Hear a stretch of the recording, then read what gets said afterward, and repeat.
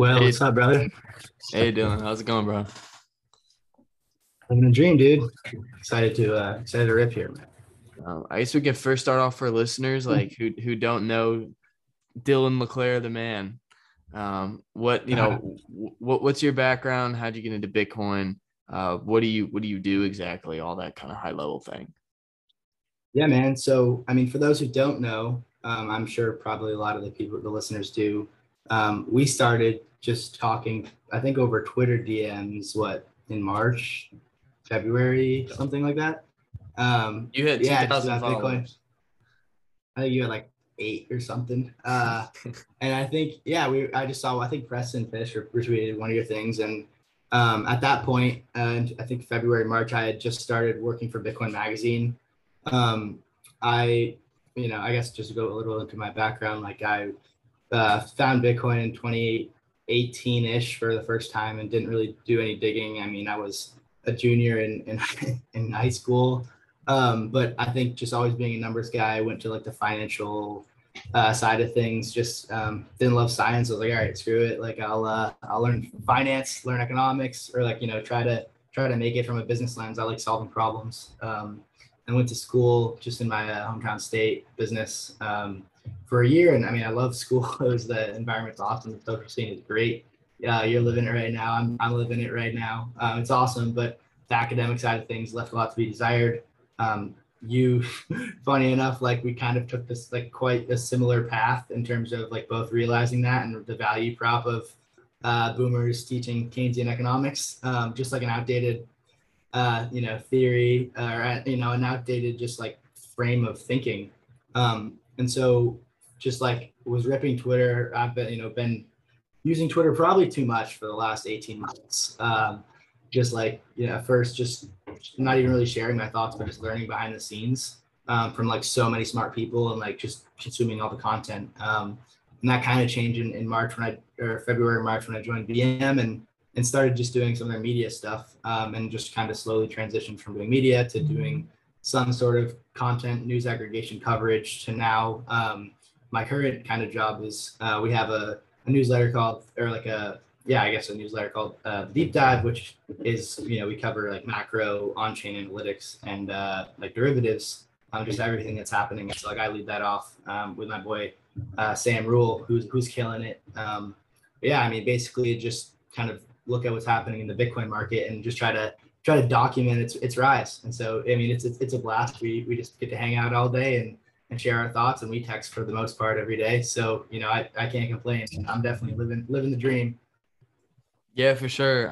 It's been really cool to see you blow up as well. I think once you started, kind of curating your Twitter and you kind of really turned it into this like data feed, then you just blew up, man. And it's been really awesome to see that recognition. And by the end of the cycle, I have no doubt in my mind you'll be at 300K at least at a very minimum. So keep up the great work, man. One thing you were touching Appreciate it. on that was you were just talking about your newsletter. For me, I found that the newsletter has been a really good way to kind of articulate my thoughts and kind of have this diary almost where I can go back and see what my thought process was at any different time in the market, going back over since I started it, I think at the end of April or the beginning of May.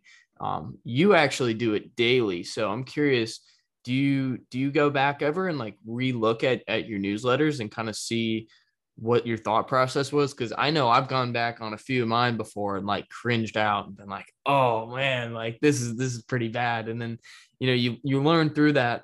You look at you know was my thought process similar to the situation that we're in now when the market structure is similar, and then kind of understand perhaps some of your like psychological biases and stuff. But do you notice any of that? Yeah. So I mean, I guess I would say first to preface, like, I'm a perma Bitcoin bull that roots for the price to go down, essentially. And obviously can't lose because it's when number go up, it's great. But I have like the deep dive newsletter, Bitcoin Magazine's team in general, for the most part, like share this view. And my kind of thesis about Bitcoin is that it's the best form of money the world has ever seen. It's the and will be the dominant digital monetary proof of work network, and that essentially it's reached a critical mass where it's already won. And so just being like, we examine everything from the deep dive with that long-term thesis. And then we kind of zoom in on like, cycle to cycle, month to month, week to week, and sometimes day to day time frame, be like, here's news, here's what it could mean, or like, here's for example, like, here's the derivative market and everybody's short and funding is negative, and then here's spot, like in July, like I was just looking through those posts. Said we're actually transitioning to Substack, which I'm really excited about. It's just much more of a clean platform and easy to access, and I think it'll be a net benefit. But I was just looking through that kind of my day-to-day like diary, like you're saying, and it was like July 22nd, and it was like we wrote a dichotomy emerging, Bitcoin spot, and we were showing a liquid supply change and how there was a massive accumulation, a reaccumulation occurring, and that how the derivative market was more bearish than it's ever been, and that the futures yield at 1 month, 3 month annualized yield was 0 or negative. And so it was like, hey, like, this is, again, like, we've never said sell your Bitcoin, but we'll give just kind of like a probabilistic view on things like, hey, potentially explosive short squeeze, or like, hey, the derivative market's a little bit over levered, so maybe don't sell the farm and ape into a leverage position here. But it's all kind of constructed with that long-term thesis of Bitcoin is going to eat the world more or less. Yeah, totally. When you were talking about like the basis over summer, I remember like CL made a post and he was like, if you bought Bitcoin every time the basis went negative, I mean, you'd be in pretty damn good shape. I think like when we talk about funding, a lot of times people need to understand it's all like in context, right? Like we had positive funding the whole beginning of the year, but it's usually when funding diverges from price. So either A, as you talked about that, I mean, what me and you were like riffing on about this at the time, we were like, oh, we're going to get a big short squeeze, right? Because you had funding going negative as open interest as a percentage of market cap was really rising, right? And then price was going the opposite direction. So essentially all these traders were fading the rally. So fading like the spot market on leverage. And you just saw more and more contracts coming into the system. And then another tool too, I don't know if you use this, is the leverage ratio on Glassnode.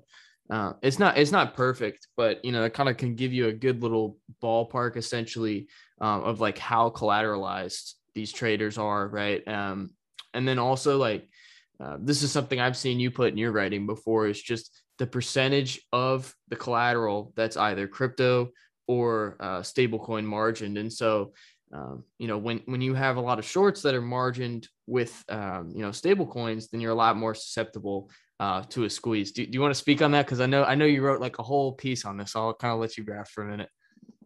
Yeah, so I think first when people like there's a lot of stuff out there about derivatives, and just like from the outside in, if you don't know anything about financial markets, or even like, and again, I don't know if this is satire, but like Michael Burry last night being like, do Bitcoin shorts need to be collateralized? Like essentially saying that, like Michael Burry, like Wall Street legendary investor, bought credit default swaps on the system. And he's like, if it was satire, then fair play, GG, you got everybody. But if it wasn't, then this man doesn't understand the derivative markets either. So like, it's fine. Don't feel bad.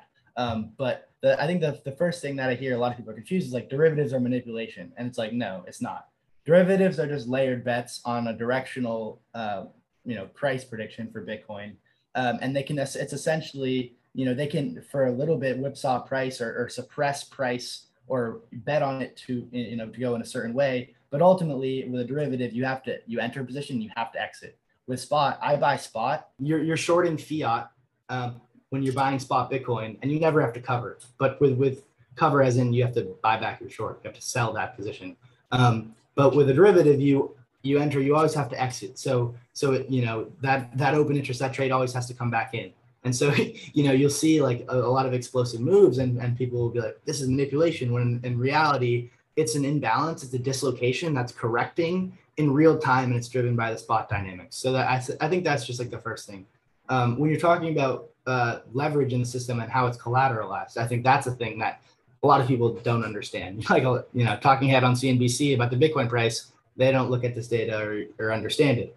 But it has a big impact. So earlier in the market cycle, this in 2021, Bitcoin's going parabolic. It was at $10,000 in November, October, that purgatory of 9 to 10 to 11K for the whole entire summer of 2020. We go parabolic, break all-time highs, Bitcoin's ripping, everybody's levering up. And it works. You can lever up because there was such an influx of capital to push up that spot side of things. So if you're levered long, you're just riding the tidal wave of spot inflows of capital. But towards that top point, with the top, the market top, and I think this is psychological as well, coming with the Coinbase IPO on April 14th, you saw a growing percent of that open interest was Bitcoin or crypto more with the markets more broadly. But if we're just focusing on Bitcoin markets, just as like a representation and also the biggest driver of crypto, an increasing amount of Bitcoin open interest was margin or collateralized with Bitcoin. So there's a convexity there on the downside where if your position's losing value as the market draws down, well, your collateral is also shrinking in value. So your liquidation price is moving up. And so this is obviously there's a convexity there that doesn't favor bulls. But Bitcoin is easy collateral in the ecosystem because that was what the first exchange, like futures exchanges, perpetual swap contracts were built on. Like there was no stable coins. And even then, like just Tether's so big because there was a big demand for this dollar collateral that didn't decrease in unwind and leverage during a downturn. And so the top of the market at April 14th, we saw like 70% of the derivative market was collateralized with Bitcoin. And since then, we've seen just a pretty massive reduction in terms of open interest with Bitcoin. And you're seeing, I think now, 55% of that market is stablecoin collateralized. So it's the opposite dynamic where during a drawdown, your collateral is not decreasing in value. But during if you short with dollars, if you short Bitcoin in the derivative market with dollars, well, as the Bitcoin price pumps, you have to increasingly over collateralize to remain solvent. And so that's what, led to that huge short squeeze in the end of July. When you saw like the Binance contract go from 32,000 to 48,000 in the most volume market in crypto went up $16,000 in an hour because of the massive amount of stablecoin Tether, Tether short. So Tether was actually pumping the market because it was being artificially suppressed, which is kind of funny for the bears. But yeah, I mean, these are just some of the dynamics that are happening under the hood that really kind of change what the market outlook is looking like. Yeah, I think the two of us both learned a lot over the summer because I think both of us got for better or for worse, it was our first real kind of Bitcoin hype cycle. And so I think to an extent both of us kind of got caught up a bit in the froth. And I think over the summer we really kind of hunkered down and tried to understand the market better and be a lot more objective. And so I think some of these things that we now recognize were perhaps topping signals from earlier this year. I think this time around, we'll be able to recognize some of these things and kind of approach it from, a more level-headed standpoint. What are some of the other things, looking back, obviously, for some people may say this is cope, but, what are some of the things that you look at now that you're like, oh, if I knew this back then I probably would have been more bearish. For me, like, from an on-chain perspective, the first thing that obviously comes to mind is the liquid supply shock ratio. That was a huge leading indicator of the drawdown in May. You saw that tick down pretty heavily right before, about a week or two before we started moving down. And that wasn't created. I don't think I made that until like right around July 4th, actually. And then also the exchange flows, you started to see like insane amounts of coins moving to exchanges right before then as well. Like the record daily inflow of coins to exchanges right before we dumped. So what are some of the things that perhaps you're going to be looking at now to indicate perhaps we're getting a bit frothy that you learned from earlier this year? Yeah. So one of the things that we were really excited about in I think the early months of 2021 was the contango, the famous contango, which was which is the yield you can arbitrage or capture from selling futures contract in a date into the future and buying spot Bitcoin. So Bitcoin is a futures market, just like oil does, just like gold does, just like corn or any really commodity with a supply chain. And so, I can buy the right to Bitcoin in December 2022, and I could do that in February. And so the basis on this just really, really blew out. And so what you saw was, I think that this basis went to 48%. So like you could get an annualized return of 48% in mid-April from selling a future and buying the spot. And I think at one point Bitcoin futures hit like 88,000 or something, which is really insane. And so that had me feeling bullish. But I think when you're hitting those sort of yields with Bitcoin as a $1 trillion asset, what it really meant was that there wasn't that spot bid coming in. Everybody that wanted to kind of capture this trade had already captured it, had already executed this market neutral trade, which is buy spot, sell futures. And so once you make that trade, you can't do it again. And so that to me, if we see a sustained, like I think 20%, annualized cash and carry yields are extremely, extremely bullish, because you're just telling everybody in TradFi and in Wall Street, hey, figure out a way to come in here and take advantage of this. And we can talk about the potential ETF, but the one reason I think the CME thing is bullish is because there's essentially going to be a ton of boomer capital that doesn't care and just buys the product, even though it'll probably underperform Bitcoin and have some fees, and they'll just bid up the CME the CME futures price, which will increase that relative to spot, and it'll encourage people to come in and take advantage of this risk-free rate. And when they have to do that, they have to buy spot. So it's like an indirect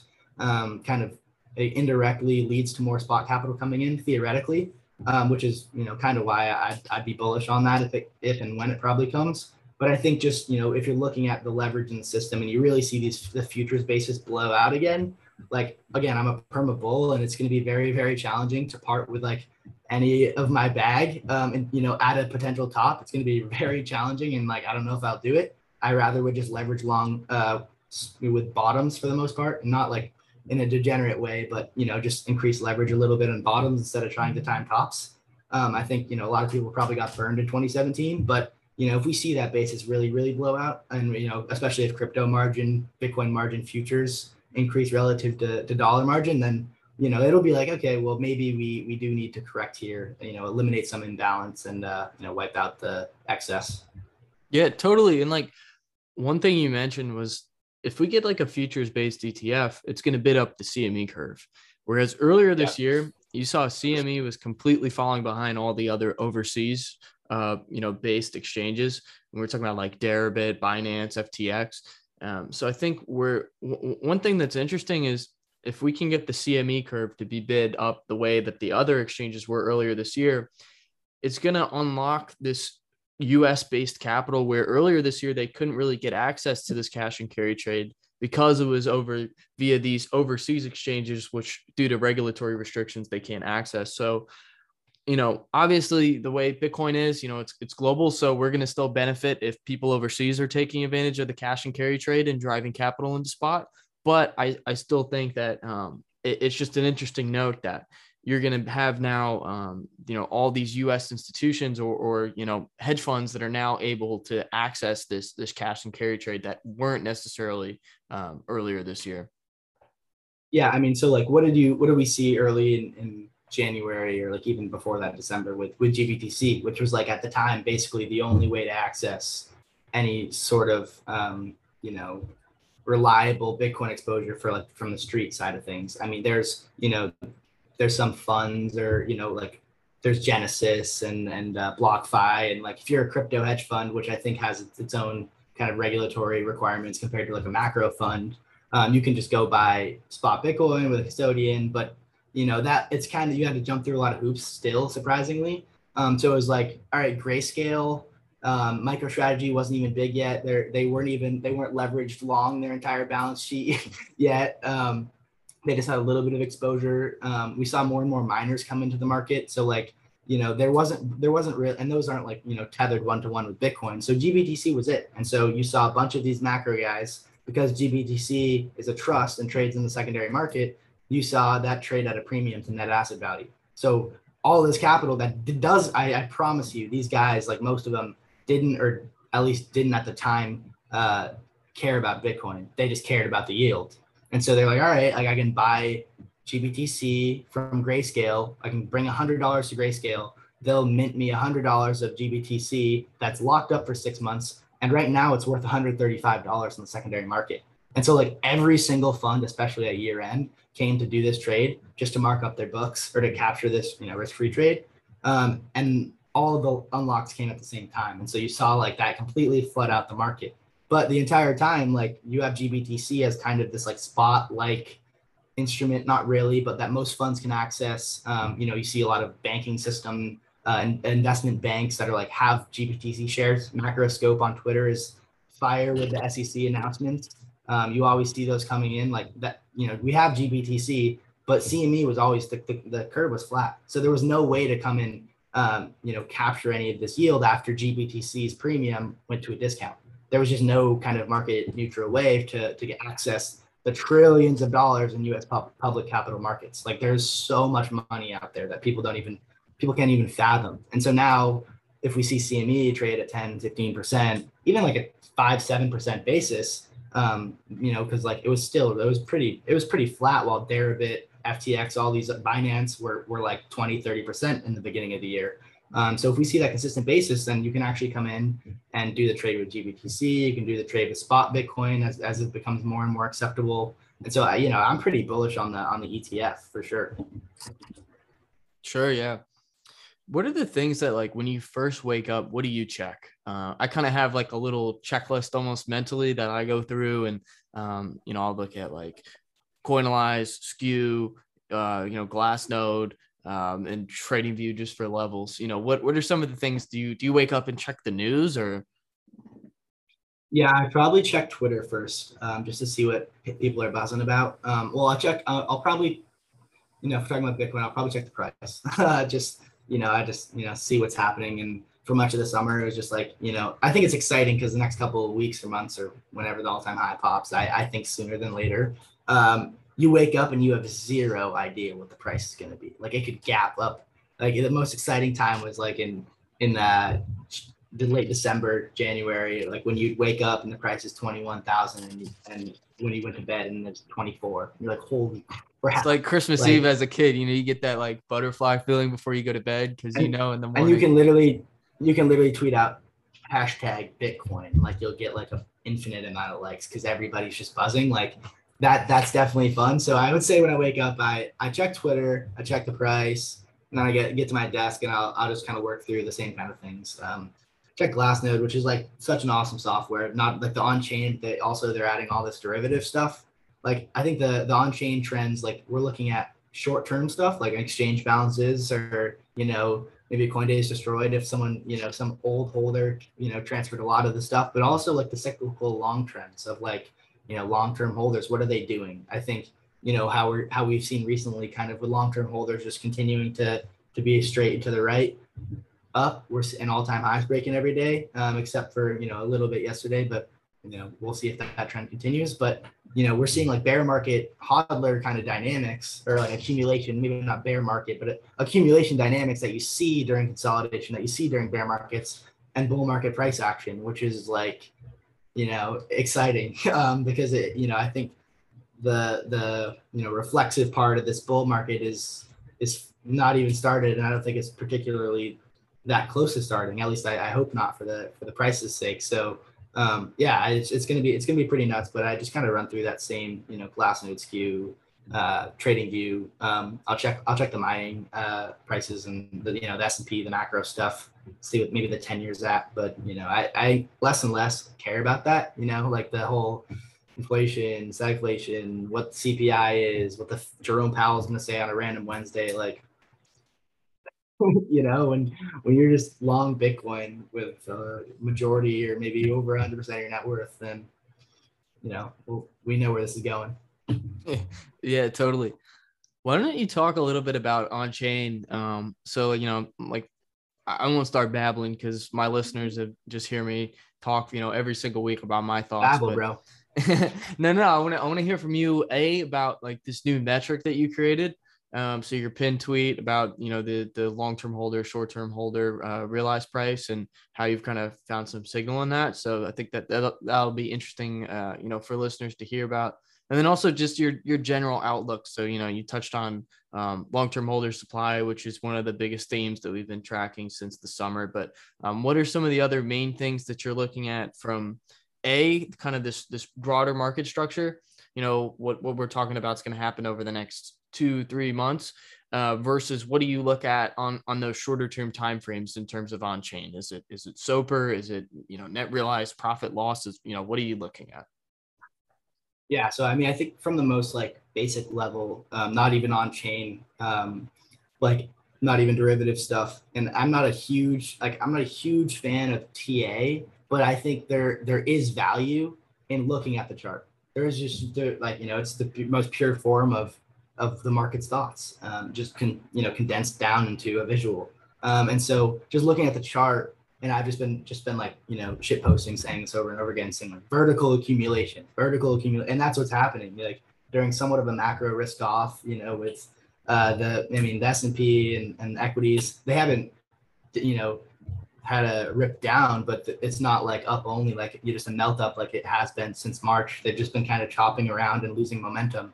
And so in that same time period, Bitcoin's ripped. It's up, 100%, 90% in the last 3 months or whatnot. So especially, recently the last month, it's up 25%, I believe. So just looking at that, there's something going on, and that something going on is, being confirmed by what we see every single day, which is people aren't selling. We see a record low amount of coins that have moved within the last 3 months as a percent of total supply. What Glassnode defines as long-term and short-term holders, it's kind of hard to explain in a quick Twitter response when people ask, they're like, what defines this? But more or less, it's 155-day threshold, but it's not a strict 154 is short-term and 155 is long-term. There's a weight to it. So around, I think, 110 days or so, it begins to gain weight as a long-term holder. And then I think at like 170 or 180 days, it's the coin is 1.0 long-term holder and 0 short-term holder, and that's because the probability of a UTXO being moved, the longer it's held, literally from the first block it's confirmed, decreases the longer it's held. And so that 155 days is basically like a statistically significant point of that Glassnode and their awesome data team found to be right. So that's what when we talk about long and short term, I think that's, it's valuable to understand how that's computed. But that's basically what's driving these cycles, right? When you're looking at yes, the halving has a big effect, but I think into the future, it increasingly has less and less of an effect. And right now, what we're just kind of seeing is, we're in a demand driven world now, where it's less and less of, I'm not a demand-driven world in Bitcoin, but the new supply of Bitcoin, like that 900 a day, 450 in 2024, I don't think it's as significant as just the influx of capital that's coming in and the people that are saying we're not going to sell any of it, which is what we're seeing, right? Like the massive accumulation that we've seen in 2021. I think when you're looking at a lot of these trends, exchange balances, a liquid supply, a liquid supply ratio, exchange balance ratio, or a percentage of total supply, there's all these inflection points in March of 2020. And I don't think that's a coincidence. I think that's because the world changed. And you have Michael Saylor literally said, and for me, I went from buying Bitcoin and owning some Apple stock because I like Apple products, and having Bitcoin be 50% of what I got, and I'm just looking at stocks to invest in because I think I'm savvy, to going all in leverage long Bitcoin starting in this, or late spring, early summer, and continuing to buy every single day as much as I can. And that was because I think the world changed. The macro environment, the monetary system went from we're not on a good path to, okay, it's never going to be fixed. There needs to be a solution. I found a solution. And so that's just kind of what's happening. And we see little blips that, like we saw this summer in May, where derivatives get overexcited. There's just human psychology. People get overextended. There's massive kind of distribution. But when you're looking at like spot dynamics, all-time high long-term holder supply percentage, right? Like you see, there's a reason that every time it gets above like 80% long-term supply percentage, there's kind of, a parabolic run up. It's because like that supply is just getting tighter. That free flow is Bitcoin's just getting float is smaller at and an smaller and all-time smaller. low. Yeah. And so that's essentially what's happening. And like, that's why Bitcoin can rip during when equity markets aren't stalled. And like all the people that are trying to do cute correlations with, Bitcoin and risk assets, like, oh, Bitcoin's a risk asset. It's not going to perform if equities draw down. It's like, well, to an extent, yeah, it's true. In a sense that everything is short, when you're long any asset, you're short the dollar. So if the dollar pumps during a liquidity event, yeah, everything's going to sell off or at least take a little bit of a hit because the denominator in BTC USD is increasing in value. Okay, fine. But what really drives the Bitcoin price at this point is basically like we're engineering a supply squeeze by saying we're going to hoard as much as we can and we're going to buy regardless of what the pundits say and what FUD's thrown at us and whether Michael Burry and Steve Hanke laugh at us on Twitter. It doesn't matter because we're going to buy more. And so the price, as any incremental amount of new capital comes in, they're all competing and they compete against each other. Everybody's trying to chomp at the available supply, and then we get a reflexive bull cycle. And then we'll see the people that are like, you bought some Bitcoin at 7,000. Well, like, maybe you want a nice house at 400,000 or whatever insane peaks we get, right? And so you sell a little bit. And I think increasingly we might not see that because of the financialization of Bitcoin, where hodlers immensely rich early and even like not so early, but like, people that arrived to Bitcoin in 2018, 2019, 2020 even have a ton of wealth in this, in this asset. Like, I don't really ever want to sell, and maybe I'll just collateralize and live off it. And that's where it gets interesting, in my opinion. Yeah, totally. One thing that you touched on that I think is really important to understand is just that these long-term holders set the floor in a macro sense, right? They distribute into strength. They don't perfectly time the tops. They slowly sell in strength, and then they buy into weakness. And you get this supply shock effect on the market once long-term holders lock up a large enough portion of supply. And as we've talked about, as of right now, we've actually reached all-time highs in the long-term holder supply shock, which I personally think is more important than the long-term holder supply itself, because you're also comparing to short-term holder supply. So just looking at long-term holder supply, as circulating supply increases, the long-term holder supply is bound to increase as well. So seeing that ratio at all-time highs is indicative of the portion that they hold is actually at an all-time high. But yeah, like the way I see it is, as of right now, at least, is that we have the fuel laid out in the sense of these supply dynamics on chain, that supply is getting locked up by these long-term guys, also these liquid entities, which for listeners are just entities that have a very low history of selling. So very low likelihood of spending the coins that they've taken in. And so we just now need that catalyst for demand. And so some people have been talking about, is that an ETF, whatever. I personally think all-time highs themselves could be a catalyst, right? Like Bitcoin doesn't need an ETF. I mean, that'd be great if we got a spot ETF.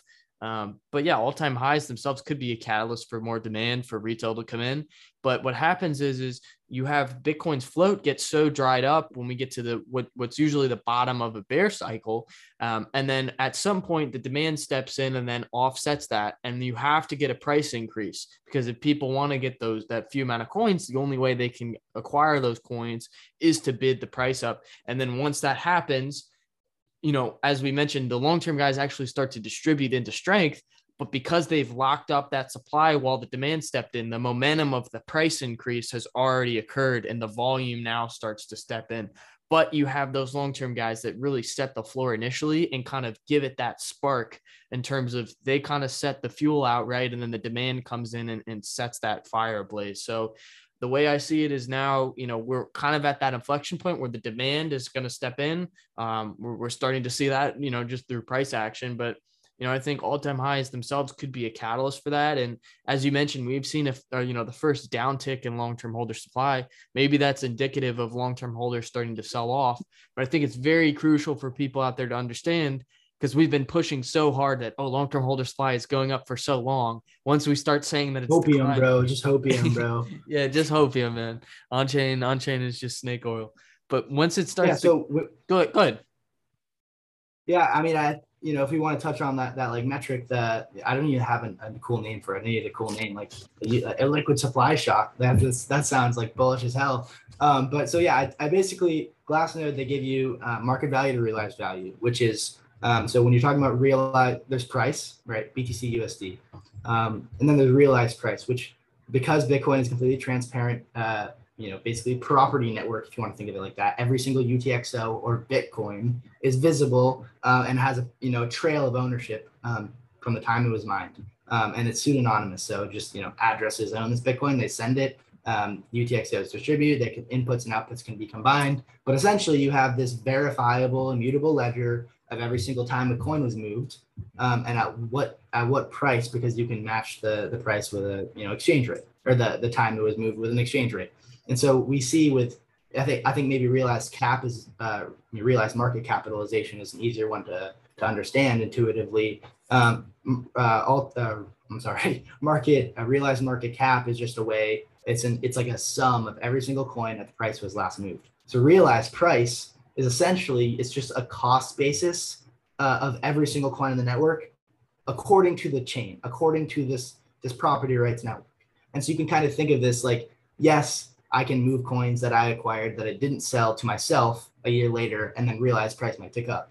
But you also have, people that like, I'm not going to sell my Bitcoin at 100,000 or even maybe 1 million because of my understanding of what this thing is. And so my price for Bitcoin is like, it sounds crazy, but like infinity dollars, and I'm not going to move probably a lot of my stacks. So there is some kind of, like some people say realized price is useful. Some people don't like it, but I think it's just kind of one of the most pure forms of quantifying Bitcoin's monetization process. It's like, look at this just accrual of value over time in log scale without all the volatility.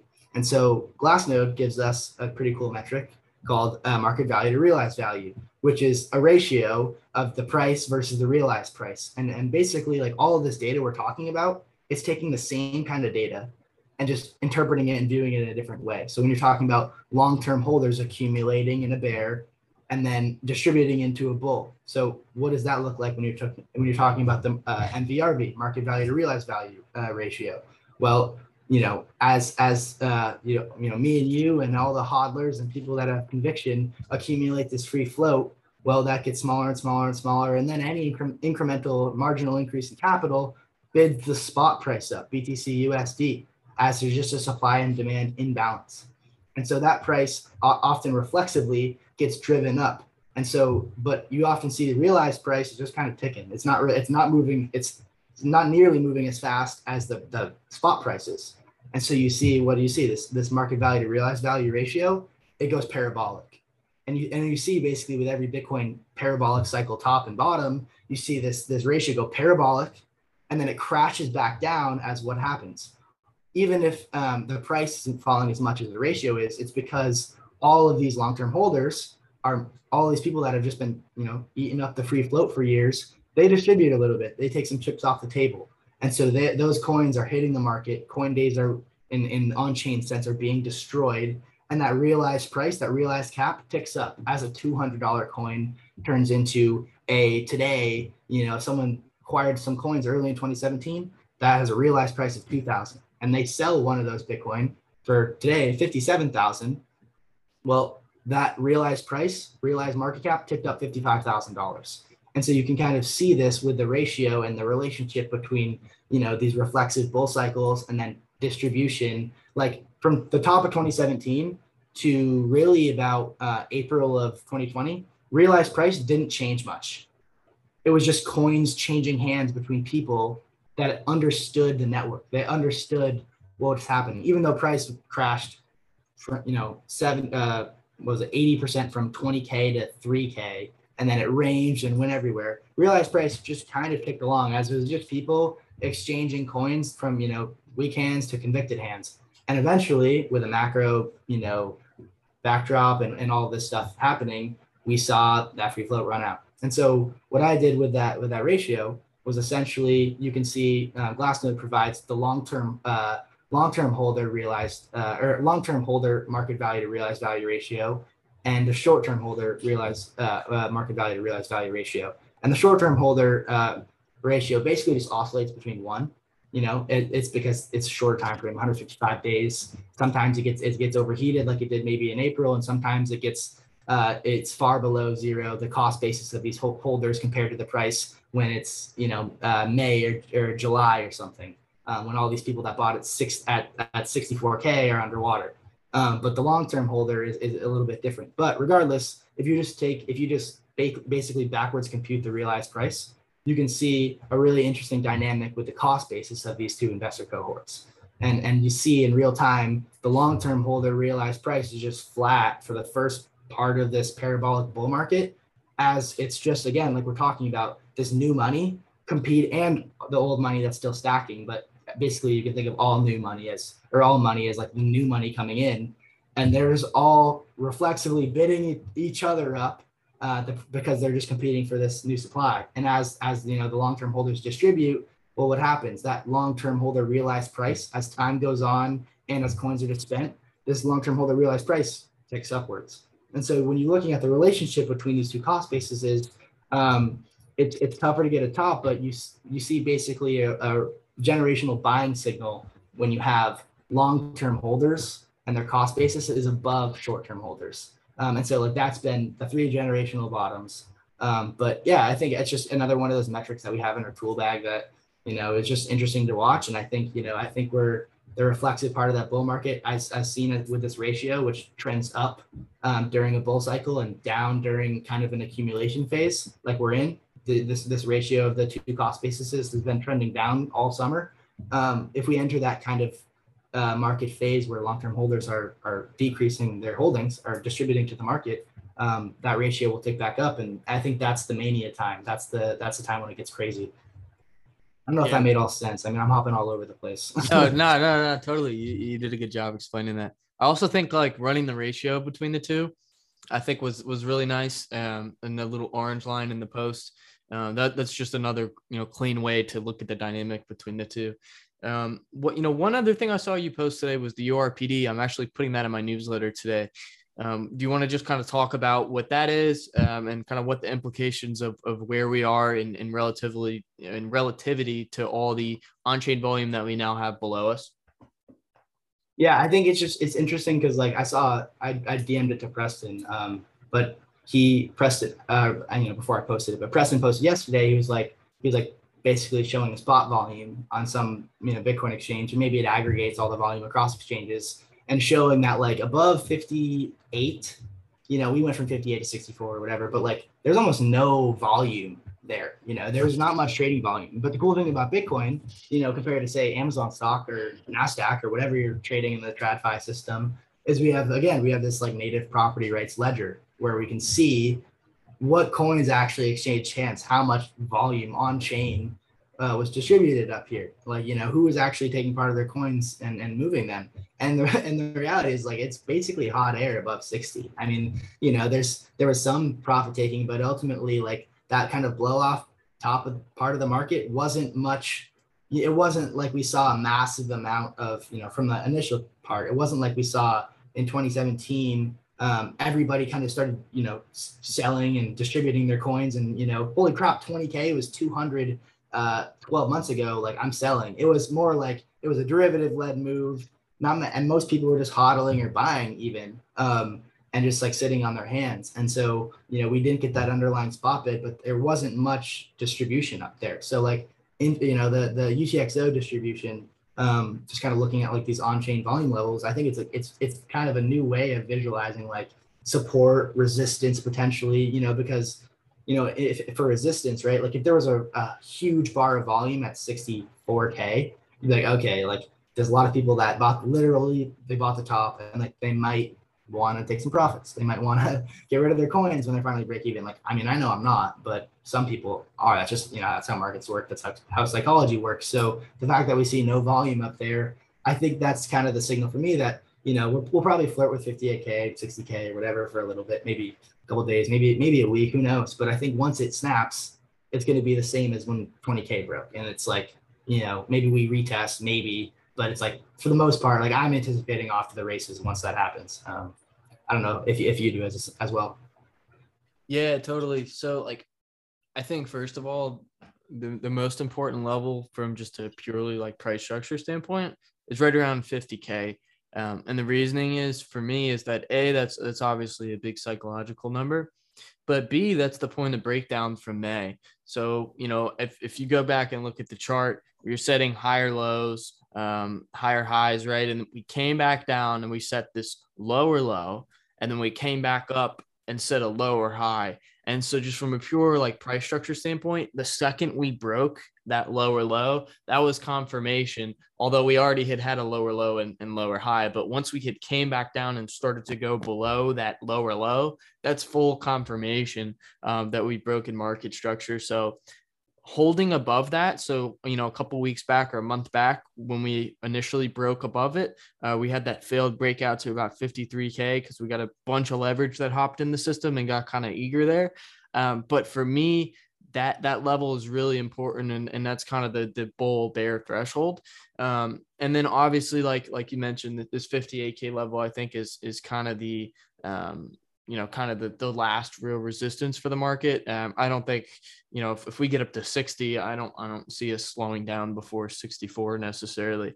And I agree with you. I think like buying the all-time high breakout is plus EV. Like, I think it's kind of the most brain dead trade you could really take. Every time. Was it you that tweeted that earlier in the year? That's like, it's one of the easiest things to do is just buy Bitcoin and it breaks all-time highs. I remember that tweet from someone, and like, I remember feeling, even though I literally stacked every single day with this like living, eating dirt, stacking sats, and maxing out as much leverage as I could, unsecured leverage, by the way, in the form of 0% APR credit for periods of time to stack Bitcoin to my cold storage. Even though I literally bought every single day, it was like Bitcoin breaks 20K and goes to 25 in like 3 days, and it's like, holy shit, I'm short Bitcoin.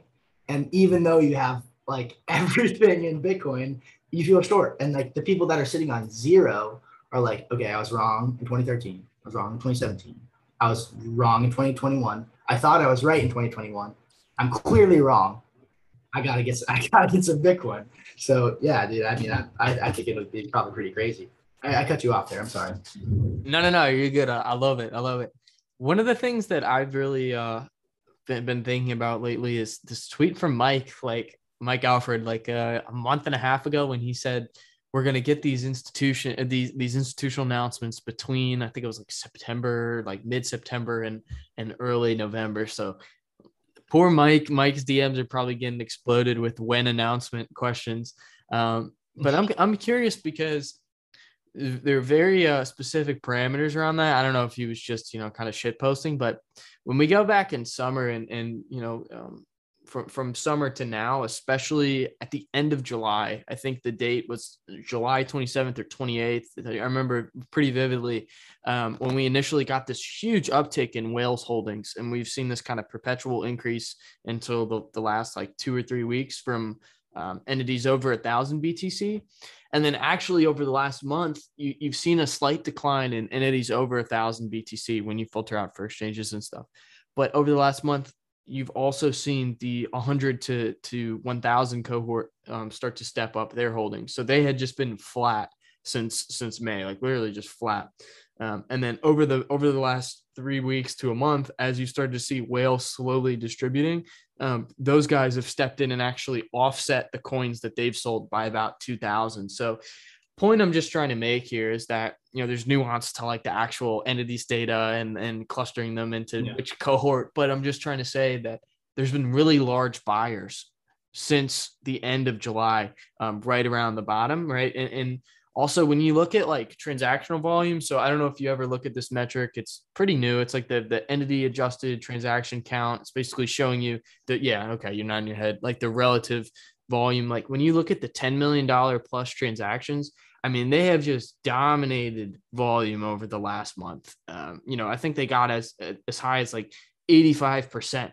And so I think some of this is potentially like just exchanges batching their transactions, but I think it's probably just large OTC deals that we're not, seeing particularly like translating and right into price as soon as they occur.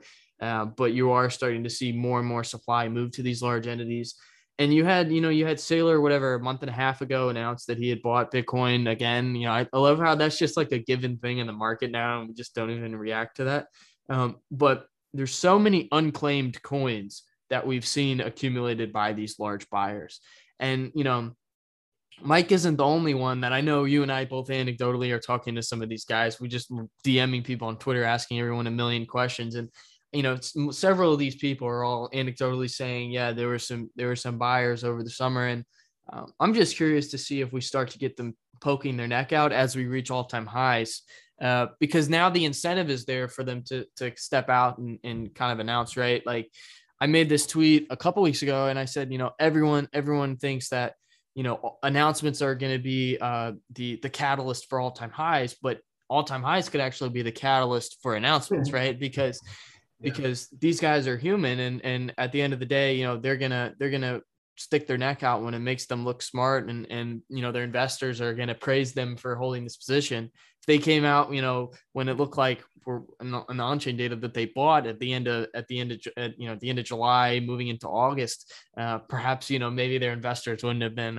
too happy about that. But now getting above all-time highs and being able to say, oh yeah, we bought it, the mid upper 30K, we bought it 40K, all of a sudden they look like geniuses, right? So I'm curious to see if we start to get some of those announcements. I'm kind of agnostic about the ETF. We can get into that if you'd like, about the futures ETF. I'd much rather see a spot ETF, but where I think, perhaps people aren't really thinking about is we've seen all these huge buyers and we haven't really seen anywhere close to the majority of those coins, being claimed yet.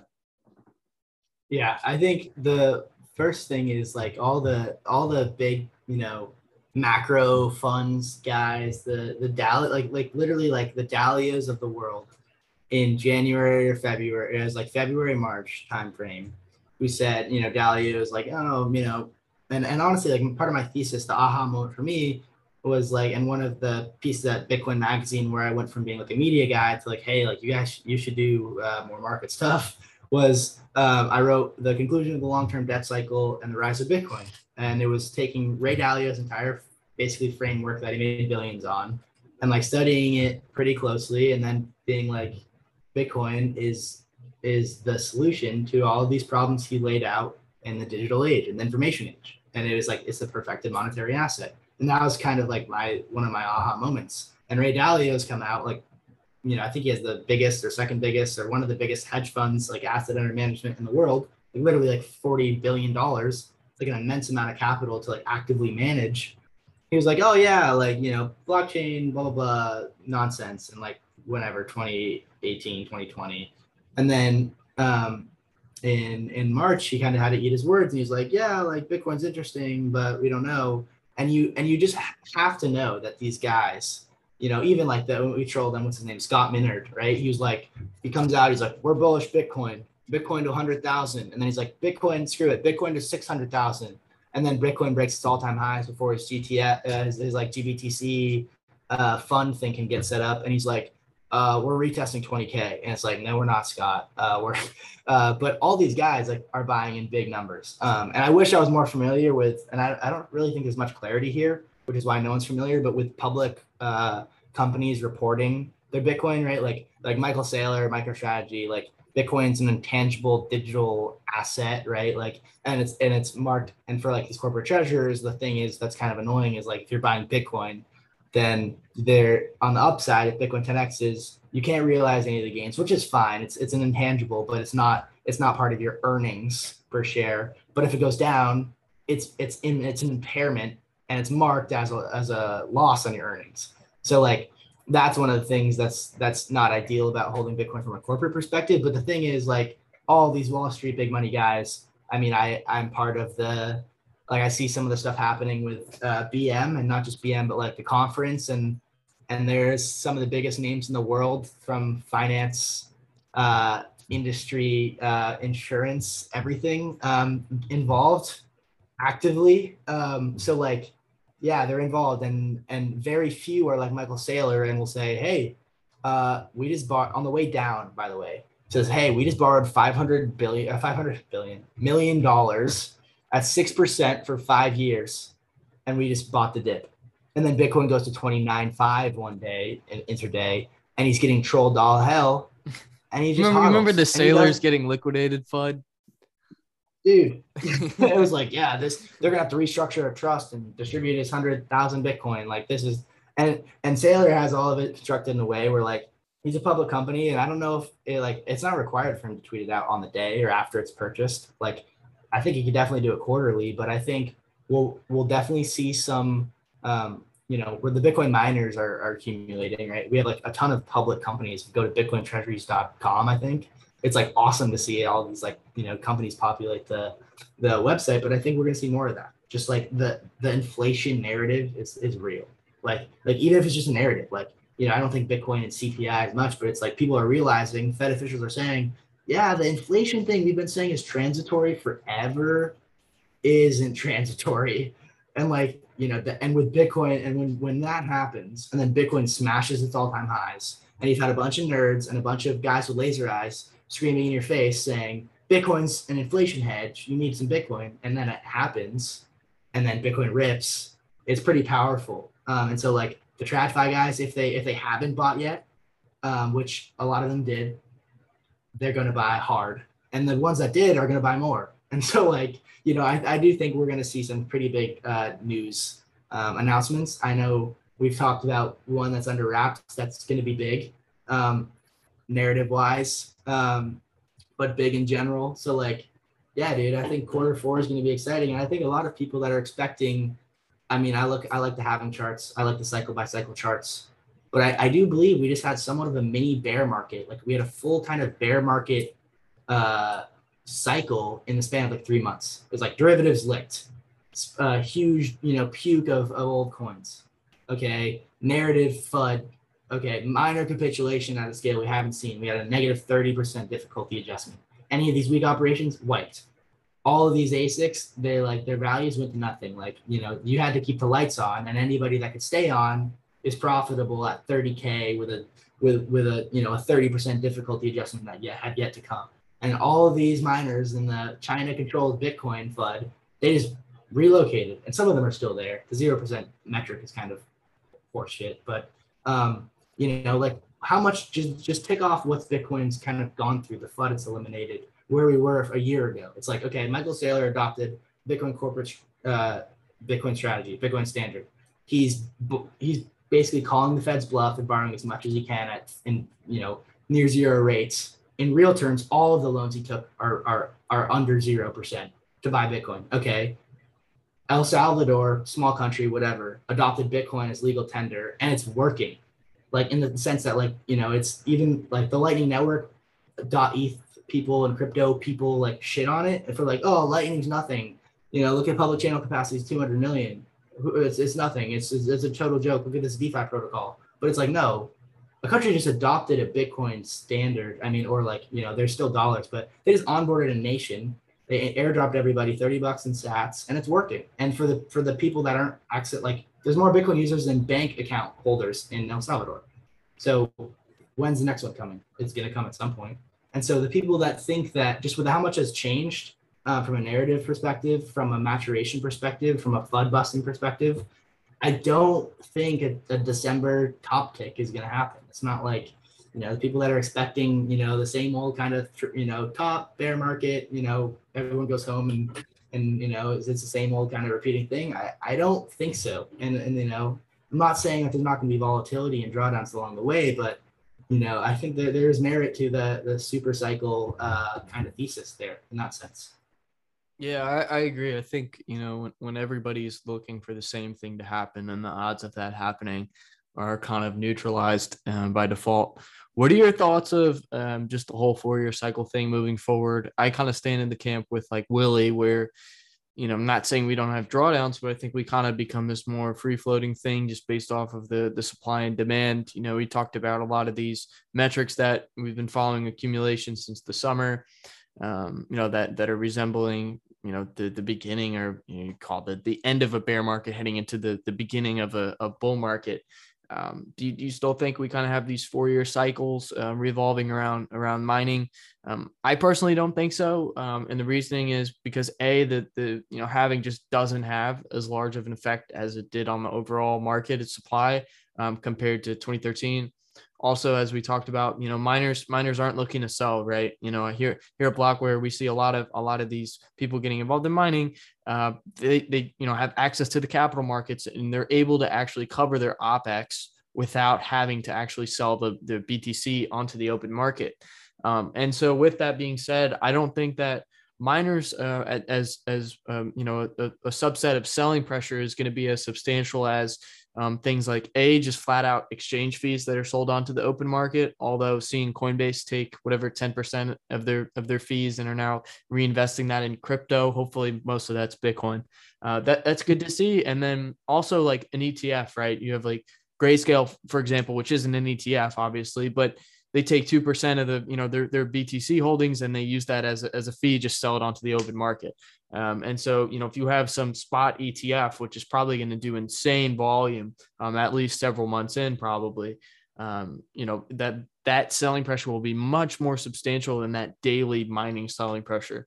And so, yeah, I think if you do have the 4-year cycles continue, it's probably just pure market psychology more than actually revolving around the halvings. But anyway, I'll let you talk. Yeah, I mean, I agree entirely. I think Bitcoin we've entered Bitcoin's second decade on March 13th, 2020. That was like line in the sand. Bitcoin has grown up, but it's like Bitcoin's in phase 2 of its adoption.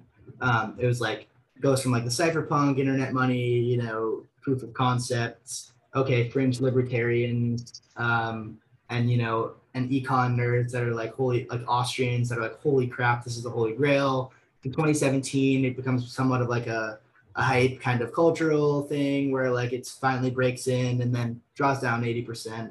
And then 3 years, it kind of ranges, and there's still that diehard cohort of believers that are gaining conviction every single day and stacking, and the hodlers of last resort set the floor like we've talked about. But it still like didn't really, it wasn't the solution for a lot of these like people that were still kind of in the fiat matrix, or if you want to call it that. And then March of 2020 happened, and the world woke up, and I think the world changed. And so now you see, right, the access to public capital markets, the guys like Michael Saylor, the Bitcoin miners, the more funds and or not funds, the more companies that IPO that have some sort of relation to Bitcoin with access to public capital markets. Bitcoin gets more and more intertwined with the legacy system as a monetary asset, basically as almost a pure gauge. I don't think we're there yet, but I think Bitcoin eventually at $5 trillion to $10 trillion, most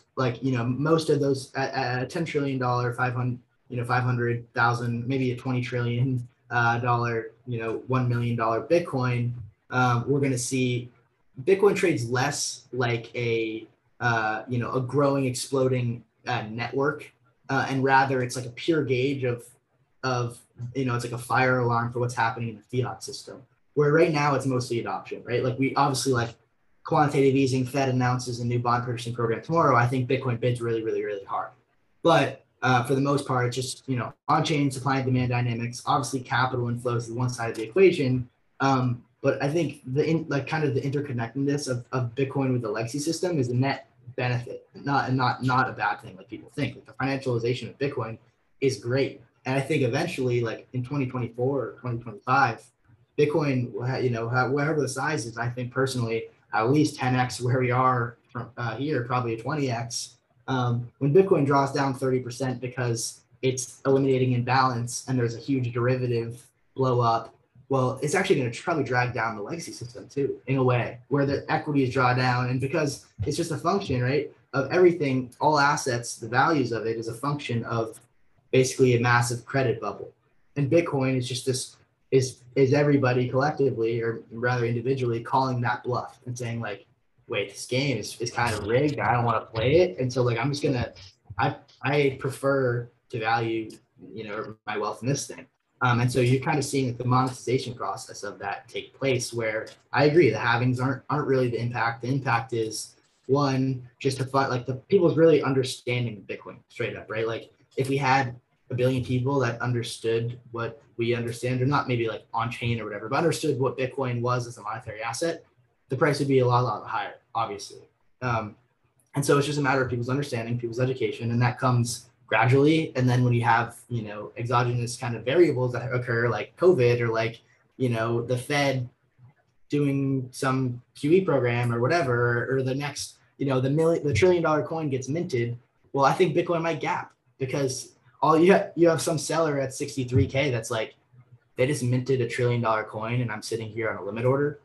Like what a And so I think that just, we're going to see that dynamic kind of, change in the sense that like, no, it's not like Bitcoin's not a proof of concept thing anymore. Bitcoin's not like okay, it might work. Like in 2017, there was no Segwit. There was no Lightning. Bitcoin couldn't scale. Well, that's wrong. We have entire countries using Bitcoin as a money. And so like, yeah, Bitcoin can work. And increasingly it looks to many like there is no alternative. And so, the super cycle is not 80% 3-year drawdowns, but 50, 40, maybe 60, like we just saw, maybe 65, but rounded bottoms, 65%, 50% drawdowns because derivative excess, speculative mania, and just kind of these same, market dynamics, this psychology. But I don't think Bitcoin's going to draw down 80%. And then people are going to forget about it until 2024. And that's like, having bull cycle, like, I don't believe like that's what's happening, but I could be wrong. We'll see. Yeah, totally. Like the way I kind of like think through it is that, the halving is kind of bootstrapped adoption, and like number go up is the ultimate marketing, right? For anything. And so for Bitcoin, having these, every 4 years event, like it slowly kind of allowed, adoption to get ingrained in the new people coming on the network.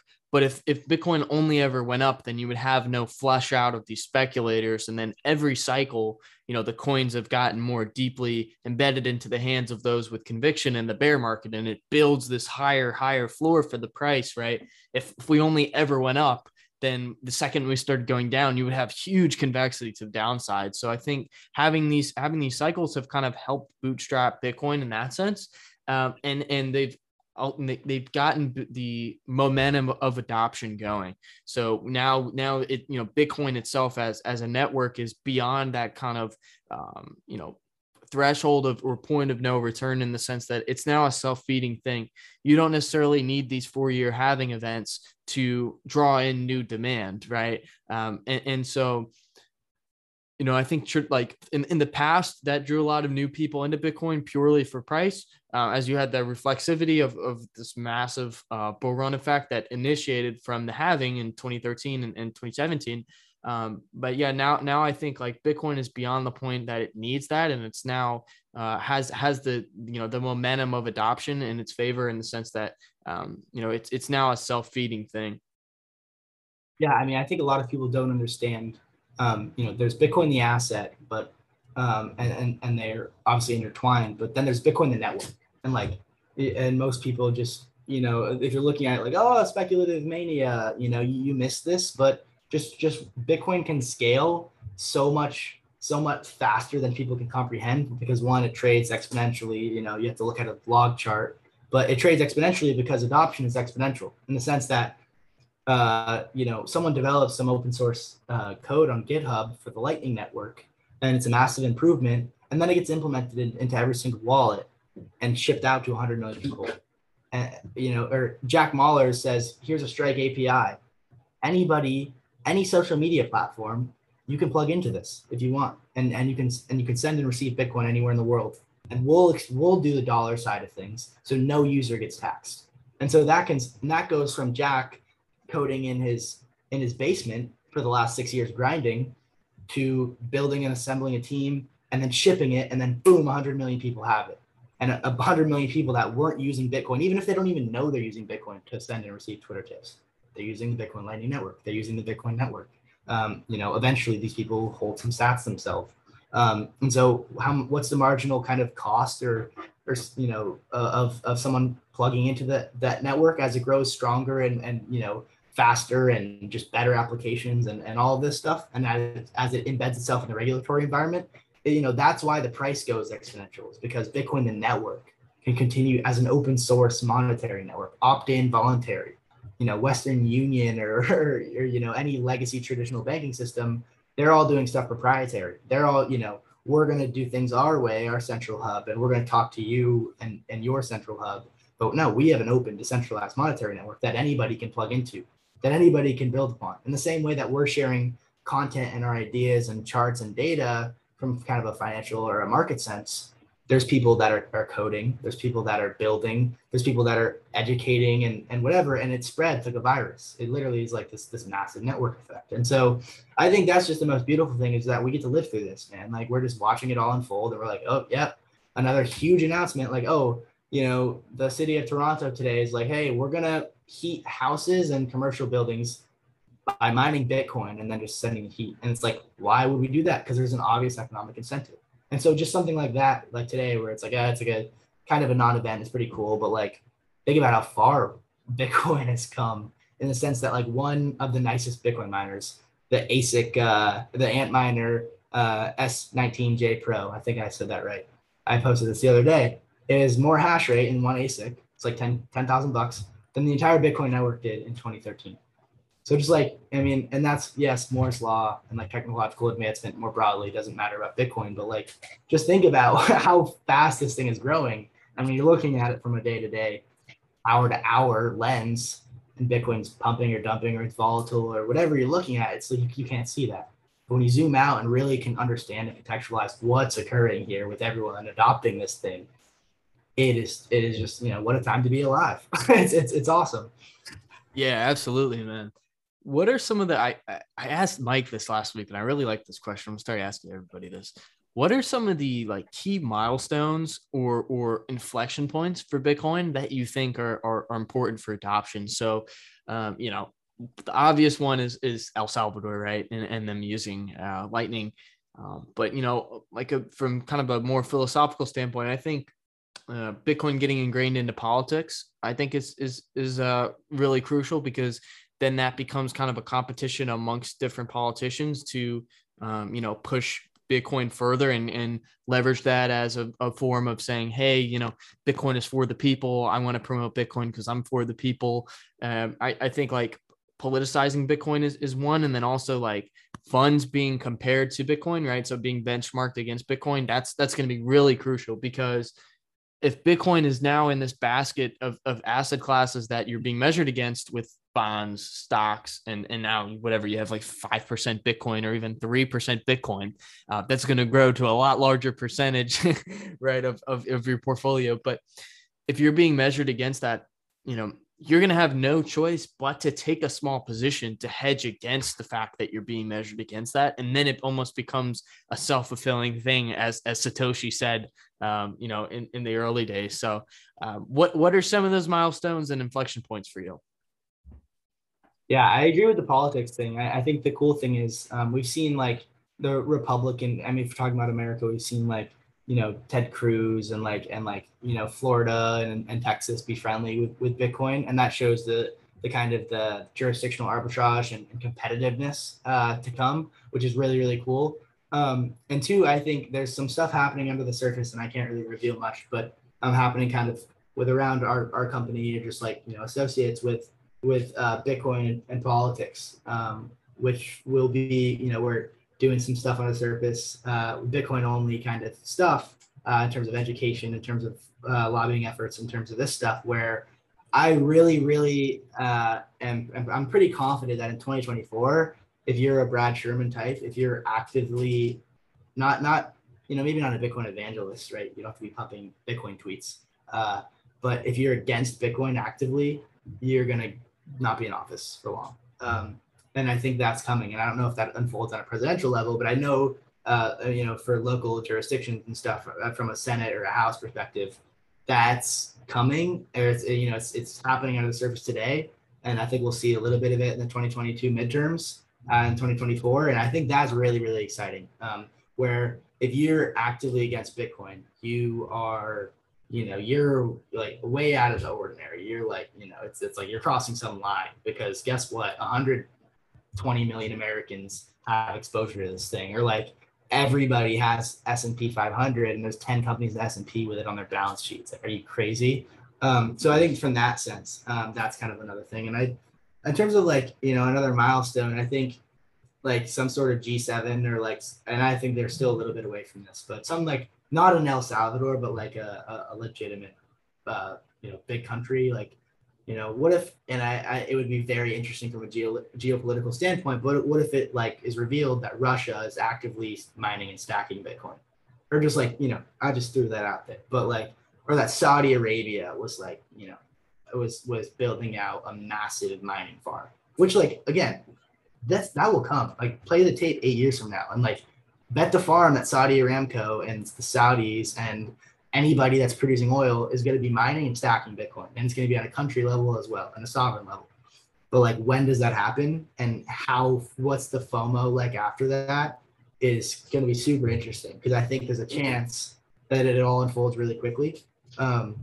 People say 10 years, and it's like, yeah, 10 years. Like, I mean, that sounds quick to some. It's like, oh, 10 years, a decade, that's fast.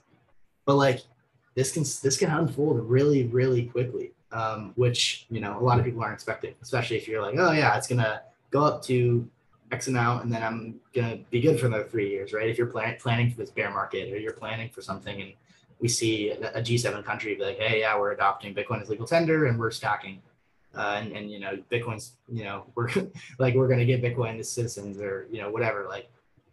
That's something that I think is one of those lines. El Salvador, obviously the first domino, but I guess maybe a central bank. But again, they don't have an incentive to announce it, and they lose all credibility when they do that with their own currency. So yeah, I mean, these are all things that will come, and we can say all of this. Like, you can say the craziest Bitcoin prediction, and it sounds outrageous now. And in 5 years from now, you'd be like, wow, or 10 years from now, you'd be like, wow, Will was a visionary. Like, how did he know that was coming? Because like it's just it's a self-fulfilling prophecy. I truly believe that from a game theoretic sense. You don't have a choice to play. It's just a matter of when you do. And so yeah, let it unfold. Totally. I love that, man. And with that, I think it's probably a good time to start wrapping it up. I just want to kind of give you the floor to kind of get anything off your chest. If there's something that you wanted to address while we were on here, we didn't get to, if you want to say that real quick, and then also just plug yourself in, man, and like plug in your newsletter and your Twitter and all that. Yeah, man. I mean, this is really fun. We talk about a lot of this stuff, most days or most weeks. But to really sit down and hash it out for I think an hour and a half was really fun. And just in terms of where you can find me, just on Twitter at Dylan LeClaire _. I did a deep dive with Bitcoin Magazine, and so we'll be rolling out in Substack. I don't know when you're dropping this, today or whenever. It doesn't matter, but I think we'll be rolling out that on Substack with free and paid tiers, and we do that daily. So if you want to see some of that, just hit me up. My DMs are open. I try to get to most of them. I don't get to most of them. I don't get to all of them, but ping me again. But yeah, man, I mean, this is really fun. And I'd love to, I don't know if we're going to start a podcast, but I'd love to, just do another one of these chats with you, maybe at BM. Yeah, totally. Well, take it easy, Dylan. And thanks for coming on. Hopefully we can get you back on in another couple months, man. Appreciate you, bro. See ya.